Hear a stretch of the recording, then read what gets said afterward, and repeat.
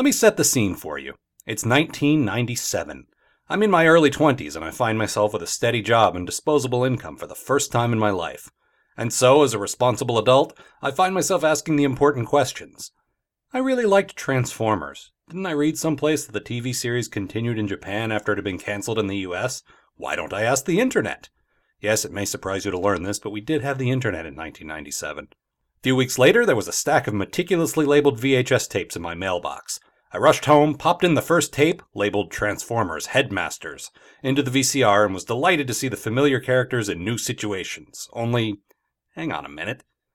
The voices were in Japanese. Made sense, I suppose, considering the show was, made in Japan. But these copies weren't dubbed into English, nor were there subtitles.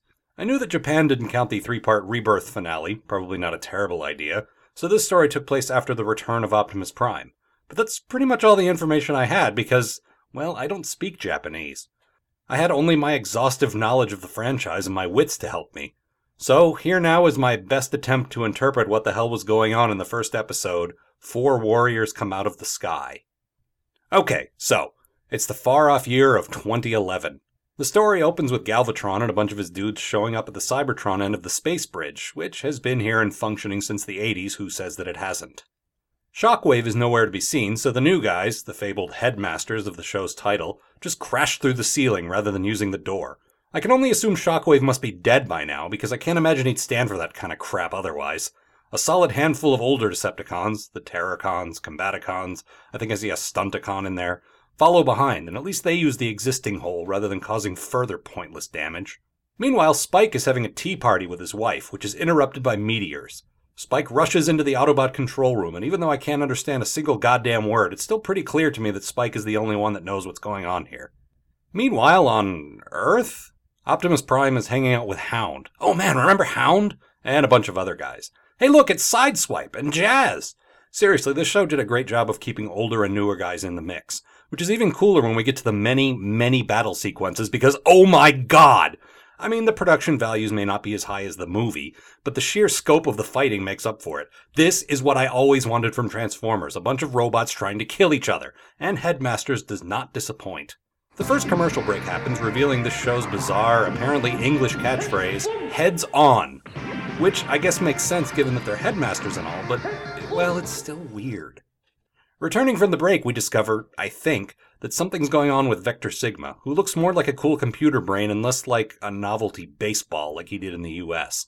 Spike seems to know what's going on with this ancient alien relic because he's awesome. On, a different part of Earth, a million guys are fighting too. And we meet Six-Shot, who's apparently a ninja. And the show manages to do something that the movie or the US show never did. They make Ultra Magnus kind of a badass. And then they top this seemingly impossible feat by making Wheelie a badass. You heard me right. I mean, Wheelie and Daniel are annoying as hell together even when I can't understand what they're saying, but Wheelie manages to defeat fucking Trypticon, and later he beats up one of the Predacons. I just don't even have the words. Then we meet the Train Bots. I assume that's their name. It kind of sounds like that's what they're saying. Okay, it's kind of cool to have a combiner team that actually works together. I mean, as much as I love the Combaticons, the presence of the space shuttle and a team of military vehicles always baffled me, but the train just drives everywhere. And sometimes it flies. Metroplex makes an appearance, and he's more like the toy than he was in his American appearances, which is nice.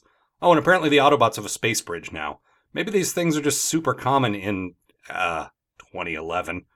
I was in trouble 3 words into that sentence. Back at one of the many headquarters, Kup and Spike are monitoring some kind of monitor blip. Then Kup tells a story of long ago. It's a sad story. I can tell because of the weepy violin music. あの頃の戦いもひどかった。市民の一部が戦火に追われてセーバートロン星を脱出していったほどじゃった。Then we see Fortress Maximus flying through space looking cool. Then all the Combiners fight and the Autobot Triple Changers show up and then holy fuck, this is amazing! It's particularly cool how the teams are grouped together in this. Whatever wage slave animators were running things actually paid attention to things like color schemes and who belonged to what subgroup. It's refreshing. Under this kind of leadership, I bet I'd be able to tell Skywarp from Thundercracker. Then the Autobot headmasters show up and introduce themselves. Presumably a bunch of trash talking happens because regardless of what language it's being done in, the tone and body language of trash talk is pretty obvious. I have no idea what they're actually saying, but I suspect the things I'm imagining for them are much better anyway.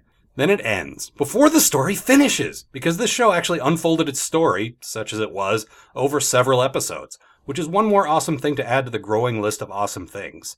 Oh, and it's not over yet because we get a sneak peek at the next episode, which features an awesome Soundwave blaster fight. I mean, it doesn't take place in a hypnotic nightclub or anything, but it's still pretty cool. And then, the show still isn't finished giving, because the end credits are bug nuts insane. Spike and Daniel actually act out the transformations of each headmaster, which makes absolutely no sense and is kind of amazingly brilliant. So yeah, unsurprisingly, I adored this. I have been since made aware of the existence of English dubbed or subtitled versions of the series. Apparently there's a Hong Kong-based dub that among other things refers to Fortress Maximus as Spaceship Bruce. And actually, Shout Factory officially released Headmasters on DVD in the US for the first time not too long ago, because Shout Factory is awesome. So I could easily go back and see what actually happened, I guess. I don't know. I'm pretty happy with my interpretation, honestly. I want to thank all of you who have watched and supported all this stuff. People are still discovering these reviews, apparently, which delights me to no end. Occasionally people ask me why I don't review Beast Wars or Transformers Prime or whatever, and I wanted to talk about that real quick. For me, this is an exercise in looking back at something I loved as a kid through the eyes of an adult. I'm sure the more recent series are better written and all that, but they weren't there for me when I was 10. I just can't look back at something if I'm seeing it for the first time. It just wouldn't be the same.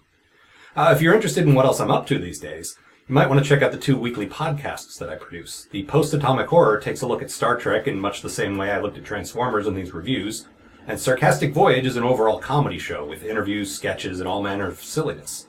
Both shows can be found at my website, algar.com. Thanks again for all your support, and oh yeah, I need to pick a quote of the episode, don't I?